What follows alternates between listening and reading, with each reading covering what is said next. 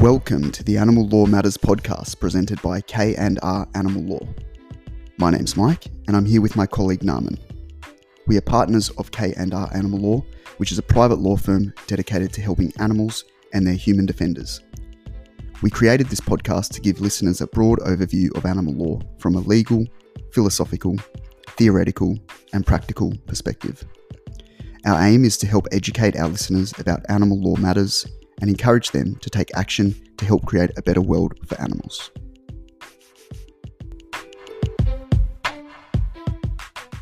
In this episode, we catch up with the Honourable Emma Hurst MLC from the Animal Justice Party and Tess Vickery, who is the policy advisor to Emma Hurst.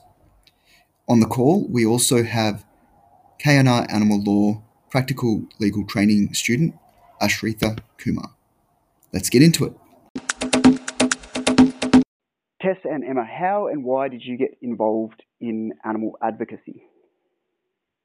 So this is Emma here. I guess I trace my passion for animal protection all the way back to when I was a young child, and I recall a moment where I was cradling a hen in my arms and I realised that the hen was purring. We had two rescue cats at home who we were very close with, both my sister and I. And I realised in that moment, as a young child holding this hen, that there's really no difference between a hen and a cat. That they both have the ability to feel pain and they both have the ability to suffer. And obviously they show joy in the same way by purring.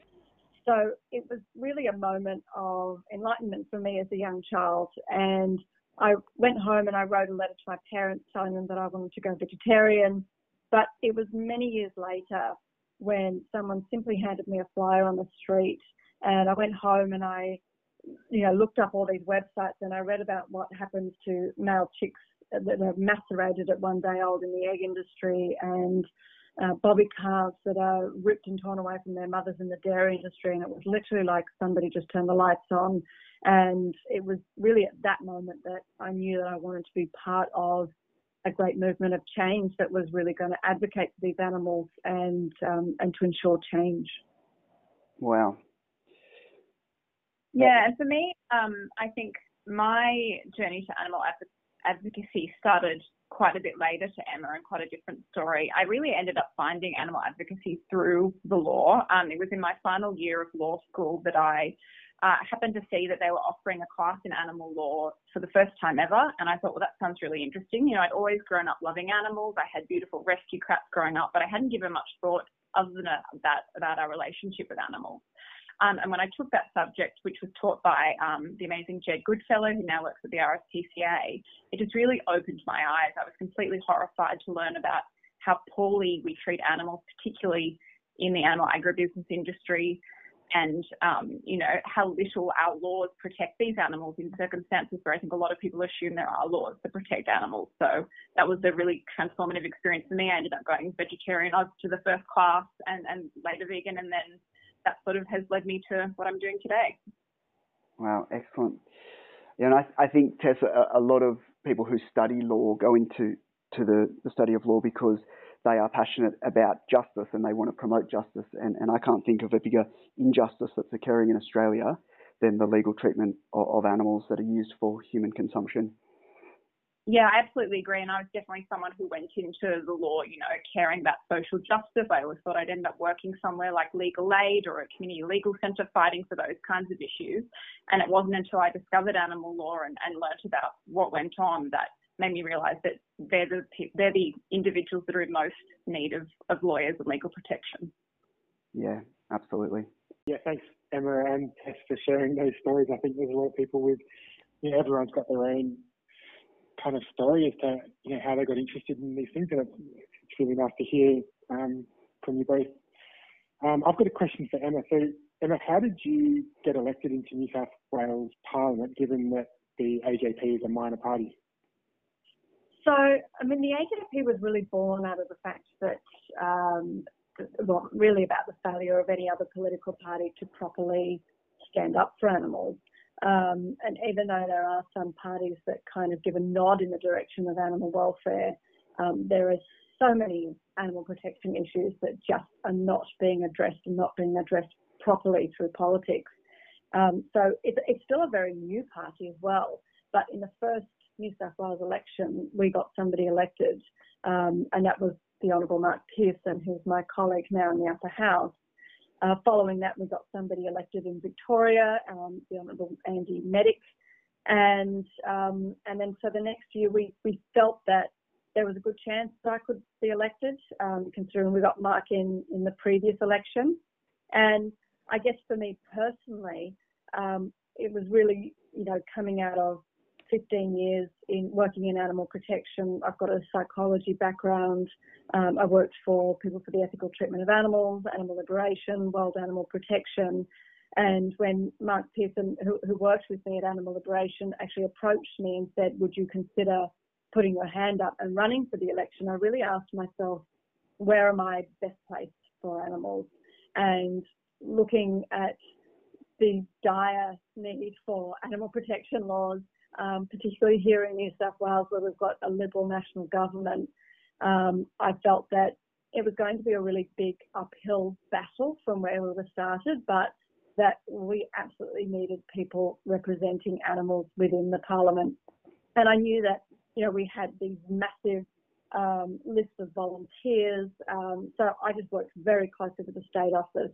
I ended up doing some training actually with Bernie Sanders' primary fundraiser. And so we took a lot of the strategies from that to actually build the fundraising platform for my election, which we did with the state office. And then we just did a whole lot of comms around the election. We did placards, we did grassroots outreach, but we also did a whole lot of media and really pulling on all the experience that I'd had working within animal protection for those many years leading up to it as well. And we managed to be successful.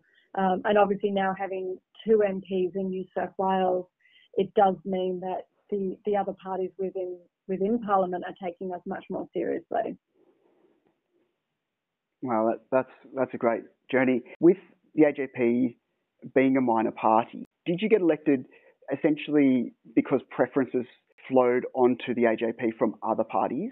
And if that's the case, how can a minor party increase their odds of being elected in future elections? So in New South Wales, we don't have, like in each different state and territory, it's a little bit different. So some states and territories have a really solid preferencing system where those votes flow down to other parties and it's decided by the other political parties. We don't actually have that system in New South Wales. Right. So people choose their own preferences when they actually go in to vote. So yes, we got in on preferences, but we got in on preferences that people themselves decided. So when you go to New South Wales, right, people will hand out a how to vote card, but nobody has to actually follow that. And in fact, a lot of people don't follow that. So even though we had Labor and the Greens placing us quite highly, we still got a huge number of preferences from people across the political spectrum. And so that's really what helped us get through. That's awesome to hear. And this is a question for both of you. What does a day in the life of each of you generally look like? Well, I'll start first. Much to the horror of my team, which Tess can probably attest to, I'm usually up at about 4:40 a.m. And sometimes my team will get messages from me because I'll have sort of some brain fart of an idea that I need to suddenly put in writing. But from there, I try to get some exercise done. And then our weeks are kind of very split into 2 different styles of working. We often have 1 or 2 non-sitting weeks, and so a lot of that time is working around prepping for the sitting weeks. And then on the sitting weeks, we're debating legislation, we're putting up amendments, we're putting up our own notices of motion and debating those, going through government legislation. And a lot of my time is really split between working closely with Tess around government legislation and our legislation, and also working with Rosie, who's another member of our team, working on media and social media and trying to get those messages out there to the public as well around what we're doing in regards to that legislation. So, I mean, most of our work we work pretty solid days on non-sitting weeks, but probably the hardest I've ever worked in my life is on some of those sitting weeks. It's amazing the amount of work that we can manage to get through, but we could be sitting here until midnight, and so we often and because it's so busy and because it's so time pressured, we often work through breaks and don't really stop, but also manage to pump out some pretty solid work in very, very short time frames, which I'm sure Tess can probably give her perspective on as well from being sort of behind the desk, whereas I'm often down in the house as well. Yeah. I think working as a lawyer definitely has prepared me well for working in New South Wales Parliament, because as I'm sure any lawyers listening know, we often work some very late nights. But I can probably attest too that working in Parliament has definitely been some of the hardest work I've done, but also some of the most satisfying. So I think a day in Parliament is a lot like a day in court in some ways. You know, you go in and you know it's going to be a big day. I'm generally up in our office most of the day watching Emma down in Parliament on a live stream. So I'm sort of half listening to that, making sure I'm catching everything that's important that's going on, or that anything that Emma's saying I'm prepared for. But at the same time, I'm working on our project. So that could be, you know, a notice of motion we're planning to debate that day, or someone else's notice of motion we want to speak to and support. I'm also generally the first one who looks at any government bills that are being put up that day. So reading through those, getting a sense of what they're proposing. Is it something we want to support? Is it something that we want to oppose or try to amend? And if we do want to amend, working on those amendments. It's always very fast-paced, as Emma said. We're usually sending 1,000 texts to each other the whole day. But, that's sort of how the days run. Wow. And I'm often throwing an amendment to Tess 10 minutes before any amendment will be closing, and we won't be able to do anything, and I'll have a thought and I'll say, we should amend this. And very calm. She's sort of like got this big calm superpower, so that helps us keep going. Jeez, it sounds incredible, and it sounds like it's very much a team effort. You need a really solid team around you, but it's really incredible what you guys are achieving in each day.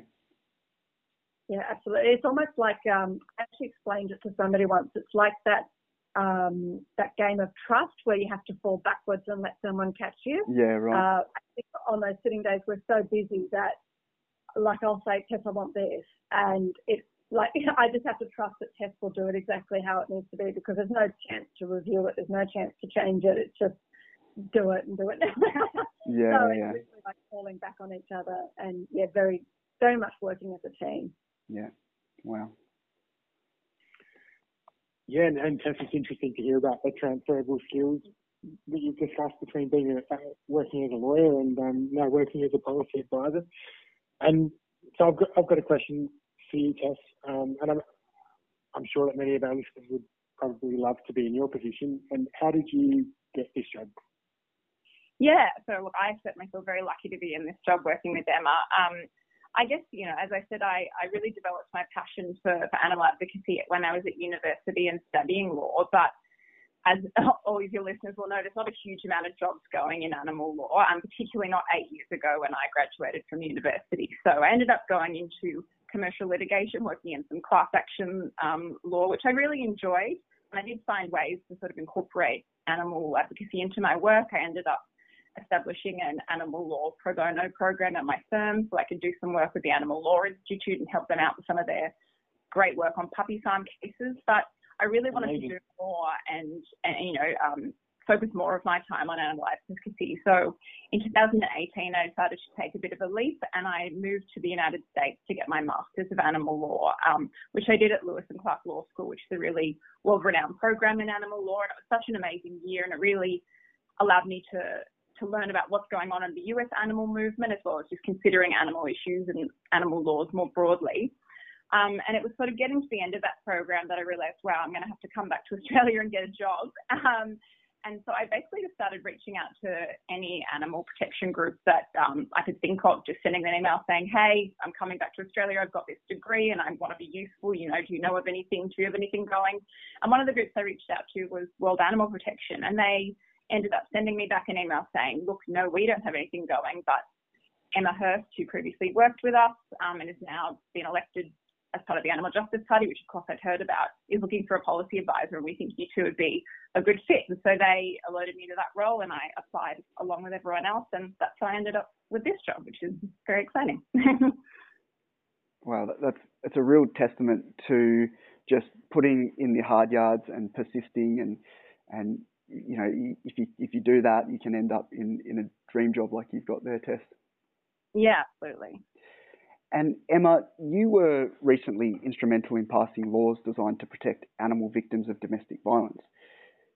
Could you please tell us about the laws that passed and how you did it? Yeah, look, I think this relates back to my psychology work as well. So I was always very familiar with the research that shows the link between domestic violence and animal abuse. We know that people who are victims of violence delay leaving for a very long period of time because they can't leave with animals. And we also know that people who are violent to humans are also very likely to be violent towards human beings as well. So that was something that I came in with a lot of information and passion about when I entered Parliament, and it's obviously an area where there is significant reform that's needed and is really long overdue. So earlier this year we held a roundtable in Parliament. We had vets, we had the RSPCA, we had domestic violence survivors, we had domestic violence services, we had the tenants union, we had the police, and we also had some staff from the Attorney General's office, and the Attorney General is also the Minister for Domestic Violence. I actually spoke with him in budget estimates about this issue, and he indicated to us then that he was particularly interested in hearing more about this link. And so that's why we asked him to come along to the roundtable, or his staff to come along to the roundtable. And we really nutted out with all of these groups what the main issues were and what reforms could be done. And one thing that we all really recognised was that no legislative reform was really going to fix the situation, but there was so much that had to be done and we needed to start somewhere. So after that, we met with the Attorney General a couple more times, and we spoke quite a lot with his office, and they ended up running their own consultation process, which is still actually ongoing. But from both that roundtable and their own consultation process and the work with the domestic violence groups that we've been doing, following that roundtable, 2 DV groups actually did their own research into the link between domestic violence and animal abuse. We ended up with some legislation that the Attorney General put forward that specifically included animals on apprehended domestic violence orders, recognised that animal abuse was a form of intimidation in domestic violence, and that's now in the Crimes Act. And the Attorney General also ensured $500,000 to upgrade refuges to ensure that they become more animal friendly, so that people can leave domestic violence situations with their animals. And there was also some grants for other projects around the space of domestic violence and animal abuse to ensure that more is being done in that particular space. And when I said before that sometimes I come up with last-minute amendments, this was actually one of those bills. Actually, just before we went down, I said, actually, Tess, I think we should put in an amendment, which we did, and it passed. So we also put up an amendment so that the legislation recognises that there is a link between domestic violence and animal abuse. So that became part of the package as well. Now, there's still some reforms that we would like to see come through, and the Attorney General has told us that the door is definitely not closed, that this isn't definitely the end. We would also like to see that people who are leaving domestic violence situations to be able to get custody of animals, because animals still fall under property law. One of the things that we identified in that roundtable was the whole lot of issues around animals ending up in property disputes and being treated no different to a couch or a chair, really, in regards to their legal personhood, and being able to ensure that where there's financial abuse in domestic violence situations, that animals aren't seen as the property of the abuser because they paid for vet bills or they've paid for food, for example, which is what the courts are now currently relying on to work out who the animal, quote unquote, belongs to. So there's still a lot of work to be done, and the consultation period is still ongoing. So hopefully we'll have some more good news next year in this space as well. That's an incredible outcome. Thank you so much for all your hard work on that. That's really inspiring to hear. It is an amazing achievement. And have you heard of any other states or territories or the Commonwealth potentially that might be interested in kind of following New South Wales' lead in this respect? Absolutely, yeah. So we've been speaking with our Victorian MP, who's very keen to take it on as the Animal Justice Party in Victoria. And he's fairly confident, I believe, that the government there will also listen to him. So hopefully we'll see the same legislation go through in Victoria next year. And I think as we've got New South Wales and Victoria, there's really ample push to be able to get it through in other states as well. Yeah, that's so good to hear. And I guess that follows into our next question, which is, Emma, what do you consider to be your biggest achievement since coming to office? And Tess, what do you consider to be your biggest achievement since starting as a policy advisor? Look, probably that work around domestic violence has been really successful and a really big achievement. Another big achievement that we think is going to happen very soon is an increase in the penalty system for animal abuse in New South Wales. So New South Wales currently has some of the lowest penalties for animal abuse of any state and territory across Australia. An act of animal abuse in New South Wales could see a maximum fine of only $5,500. In Victoria, it's nearly $40,000. In Western Australia, it's $50,000. And it has absolutely nothing to deter animal abuse, but it also implies that animal abuse is a low-level crime, which it absolutely is not. So we have been campaigning to increase those penalties. We did get some indication early on from the Minister that because the government actually did a public consultation, which ended in 2018, which showed that all of the enforcement agencies desperately want an increase in New South Wales, that there's massive community support for it. The government has the numbers to pass an increase in penalties in the Parliament. But he then suddenly decided that he wouldn't probably look at it until the end of the review of the Animal Welfare Action Plan. And we're getting indications that that could be 4 to 5 years away, which is absolutely absurd. There's no reason why the penalties can't increase now. So we ended up running our own campaign. We did a fair bit of media around it. Tess and I threw together some legislation in about a week. This was another one of my last minute ideas. I said, let's write it and actually table it next week. Tess, being her ever amazing self, managed to throw it together. And we ended up tabling our own legislation to increase the penalties. We'd also previously passed a notice of motion about increasing the penalties, which passed in the upper house. So the government knew that if we actually took our legislation to debate, we could pass it in the upper house. And in response to our legislation, I think it was about 2 weeks after we announced our legislation, the government suddenly announced that they were going to do legislation, and their penalties were very close to ours. We haven't seen that legislation. I don't think that they've probably written it yet, but they're obviously responding to the pressure campaign that we put on to them. So we're hopefully seeing an increase in penalties next year. We'll keep the pressure up.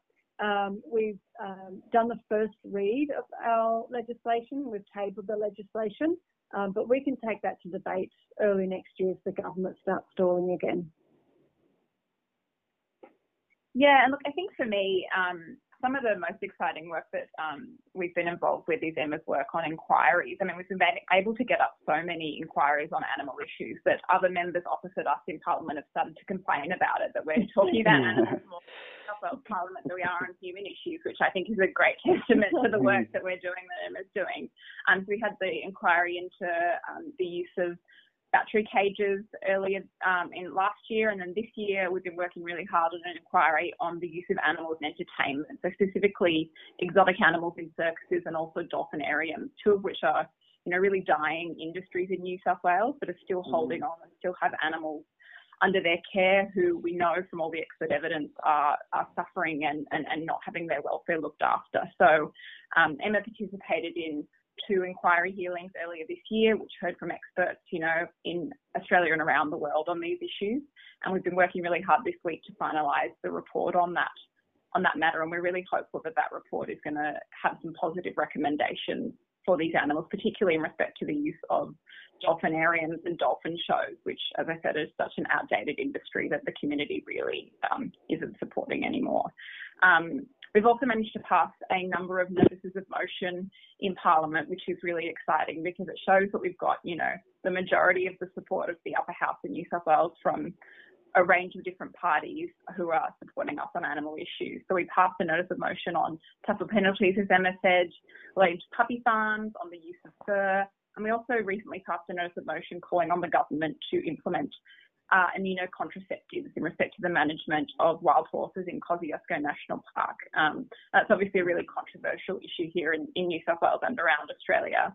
And it came about because of a lot of work that Emma and I did during lockdown. We managed to meet with some experts in the US who are really on the cutting edge of immunocontraceptive technology. They've been using it there on horses for 20 years, and they're making huge strides in how effective it can be and how easy it can be to implement. And so we gathered all that information. We ended up meeting with the Minister for Environment here about it, as well as New South Wales Parks, to sort of connect these experts with the government and the work that they're doing. And actually, in the end, the government ended up supporting that motion. So we're really excited to see where that will lead and hopefully see immunocontracectives implemented in New South Wales very soon. It's incredible. You guys have been so busy. And I'd say from an outsider's perspective, perhaps another huge achievement that you guys have managed to achieve is just getting the voice into Parliament that animals' lives matters, and that this is not a fringe issue, and that the number of people advocating for animals is increasing.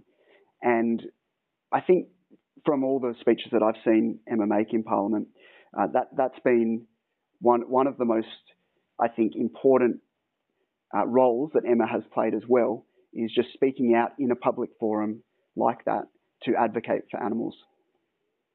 Yeah, how many notices of motion did we give, Tess? Yeah, we ended up doing this year 49 notices of motion just on issues relating to animals in agribusinesses, so issues relating to farmed animals.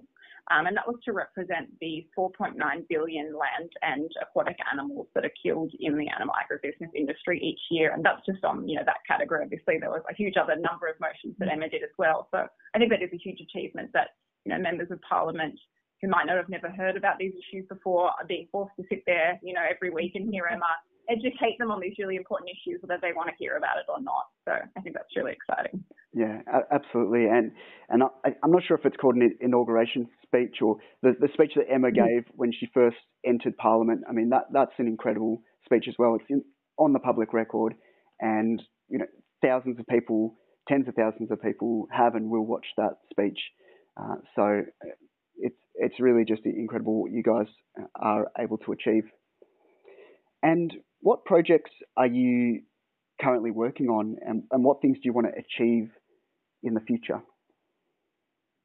So probably our biggest campaign that we're sort of right in the middle of right now is the campaign on puppy farming in New South Wales. And this has really come out of the fact that Victoria has introduced regulations which effectively stamp out puppy farming. WA looks to be doing the same thing. And we're hearing from councils that all these puppy farmers are just moving across the border into New South Wales, and we're very quickly becoming the puppy farming capital of Australia. And we know, obviously, during COVID, more and more people were bringing dogs into their family, and of course, that pushes up even more demand for animals from puppy farms. So puppy farms are essentially intensive factory farming of dogs for the pet trade industry, and it's perfectly legal here in New South Wales. You can have a facility with 400 female dogs living in concrete barren pens and being forced to just pump out litter after litter after litter until their body literally collapses, which is absolutely horrific. So we've also been writing legislation. We've based it a lot on what was already put through in Victoria. And of course, we've also been working with a lot of other parties to try to get cross-party support for this. We've actually got a protest, and we've got coming up, we've got Labor, we've got the Greens, we've got Independents. And so and as Tess mentioned, we've got that notice of motion as well, and that ended up getting the support of the Christian Democrats and One Nation as well. So we're very hopeful that we can get this legislation passed in the upper house. It's a really bizarre situation for the government because we can't ever understand how the government are going to vote down legislation to protect dogs and actually supporting the puppy farming industry here in New South Wales.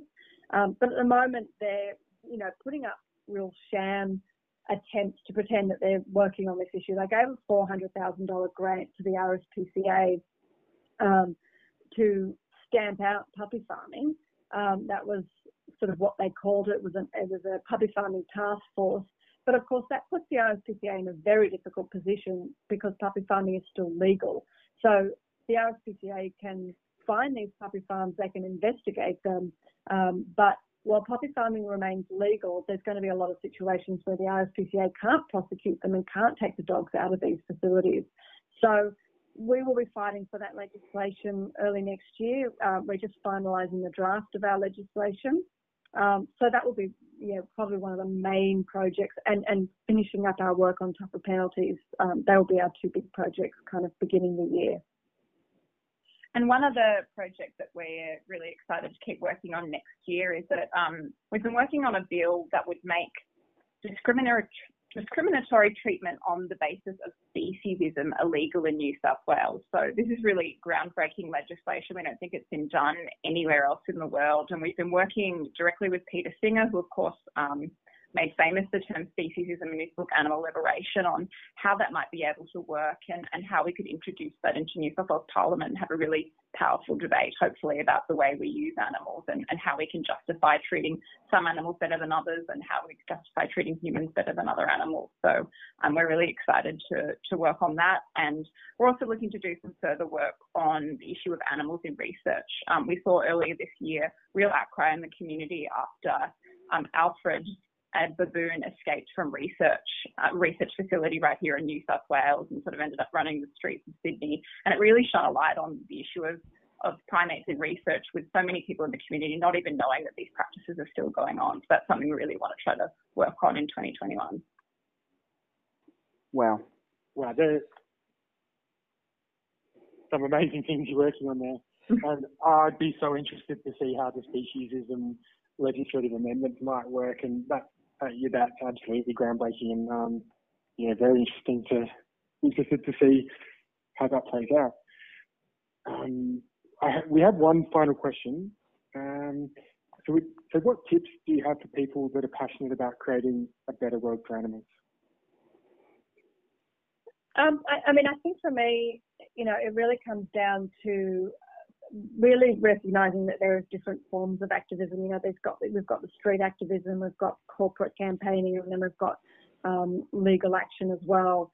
That street activism and that one-on-one communication can really be done by anybody. It could be as simple as handing out flyers on the street. That's what originally changed me. It could be holding a TV on the street like some of those AV groups are doing.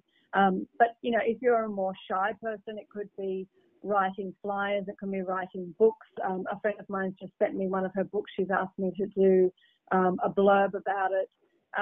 There are so many different forms of that kind of individual behaviour change activism and education that anybody can do. And then the other style of activism is corporate activism. So you look at groups like Animals Australia who are making major strides in these areas, focusing on ensuring that corporations have ethical policies in place, that they no longer financially support certain industries where there's cruelty to animals. You only need to look at their campaign on caged eggs and trying to make sure that companies aren't using caged eggs so that we can make sure that, caged eggs isn't a viable business model. And so there's that kind of activism. And then, of course, there's the legal activism. And I guess I've been involved in all three. I probably started with that street activism and educating people in the street and starting those conversations. And I moved into a lot of corporate activism when I was working at Animal Liberation and World Animal Protection. And then now I'm sort of more involved in the legal aspect here in Parliament. But I'll let Tess talk a little bit more about that sort of legal activism side, because that's kind of her main area. Yeah. So, I mean, obviously, as I said, my journey to where I am now started with an animal law class. So I definitely recommend that if you are a law student, getting involved in taking one of those courses. I think there's about 16 different universities offering animal law as a subject now, and I think that's such an amazing grounding. Similarly, doing my training overseas, I think just, learning as much as you can and making sure that, you're able to be useful to whoever you're helping. So in my role with Emma now, I've learned a lot through that education and training that I'm able to be useful in my role here. I also really recommend reaching out to groups working in the animal law space and getting involved. I know it can be a bit intimidating when you're starting out, but everyone's always looking for help and volunteers, and it's so nice to connect with a community of people who's doing similar work that you're doing. So there's groups like the Animal Defenders Office, the Animal Law Institute, Voiceless, the New South Wales Young Lawyers Animal Law Committee, and of course K&R Animal Law is doing great work in this space. So I think just reaching out to groups who you're interested in and seeing how you can support the work that they're doing is a really great way to get involved, particularly when you're starting out. Well, thanks so much for your tips. They're really useful tips. And I think your last point, Tess, on finding a community of people who are like-minded is actually really important in this space. So I definitely endorse that comment.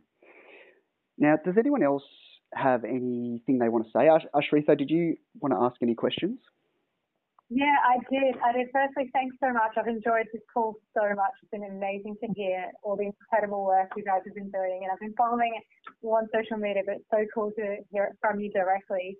I was just wondering, actually, in light of all the work that you've done, have you found that it's easier to implement better animal welfare policies around one animal versus another, or are the barriers to animal welfare policies more sort of homogenous in the sense that, for example, it might be harder to say to established industries versus one-off acts of cruelty?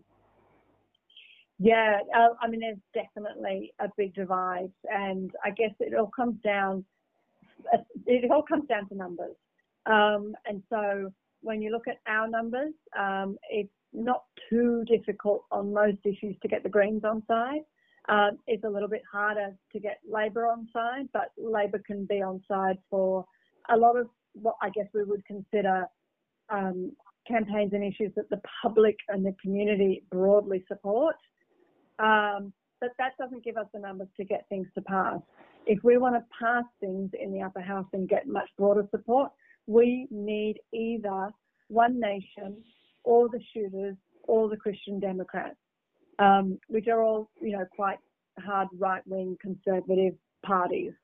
So, if we're talking about issues around dogs, that's a little bit easier.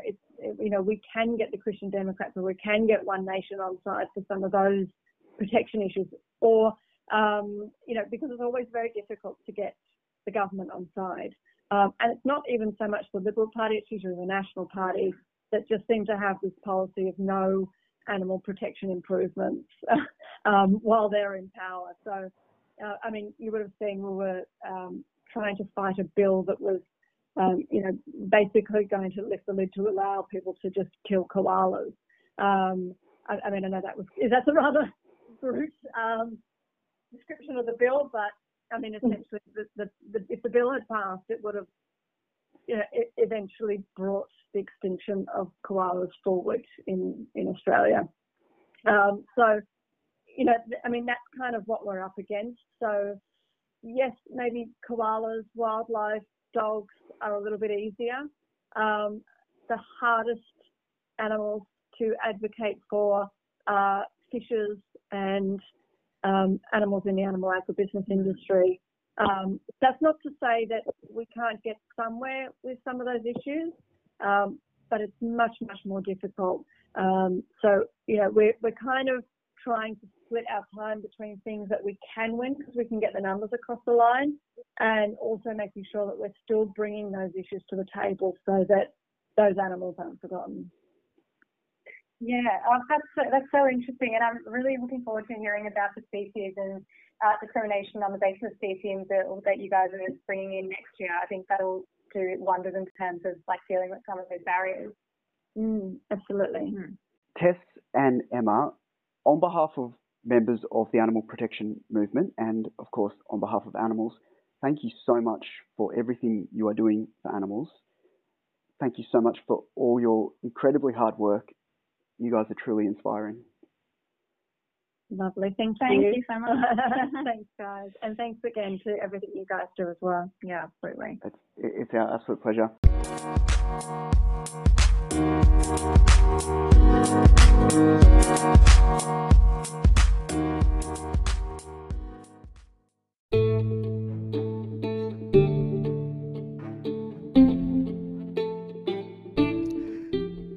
Thank you for joining us today. We hope that you learned something. If you enjoyed the podcast, please consider subscribing, and we hope that you can join us for our next episode.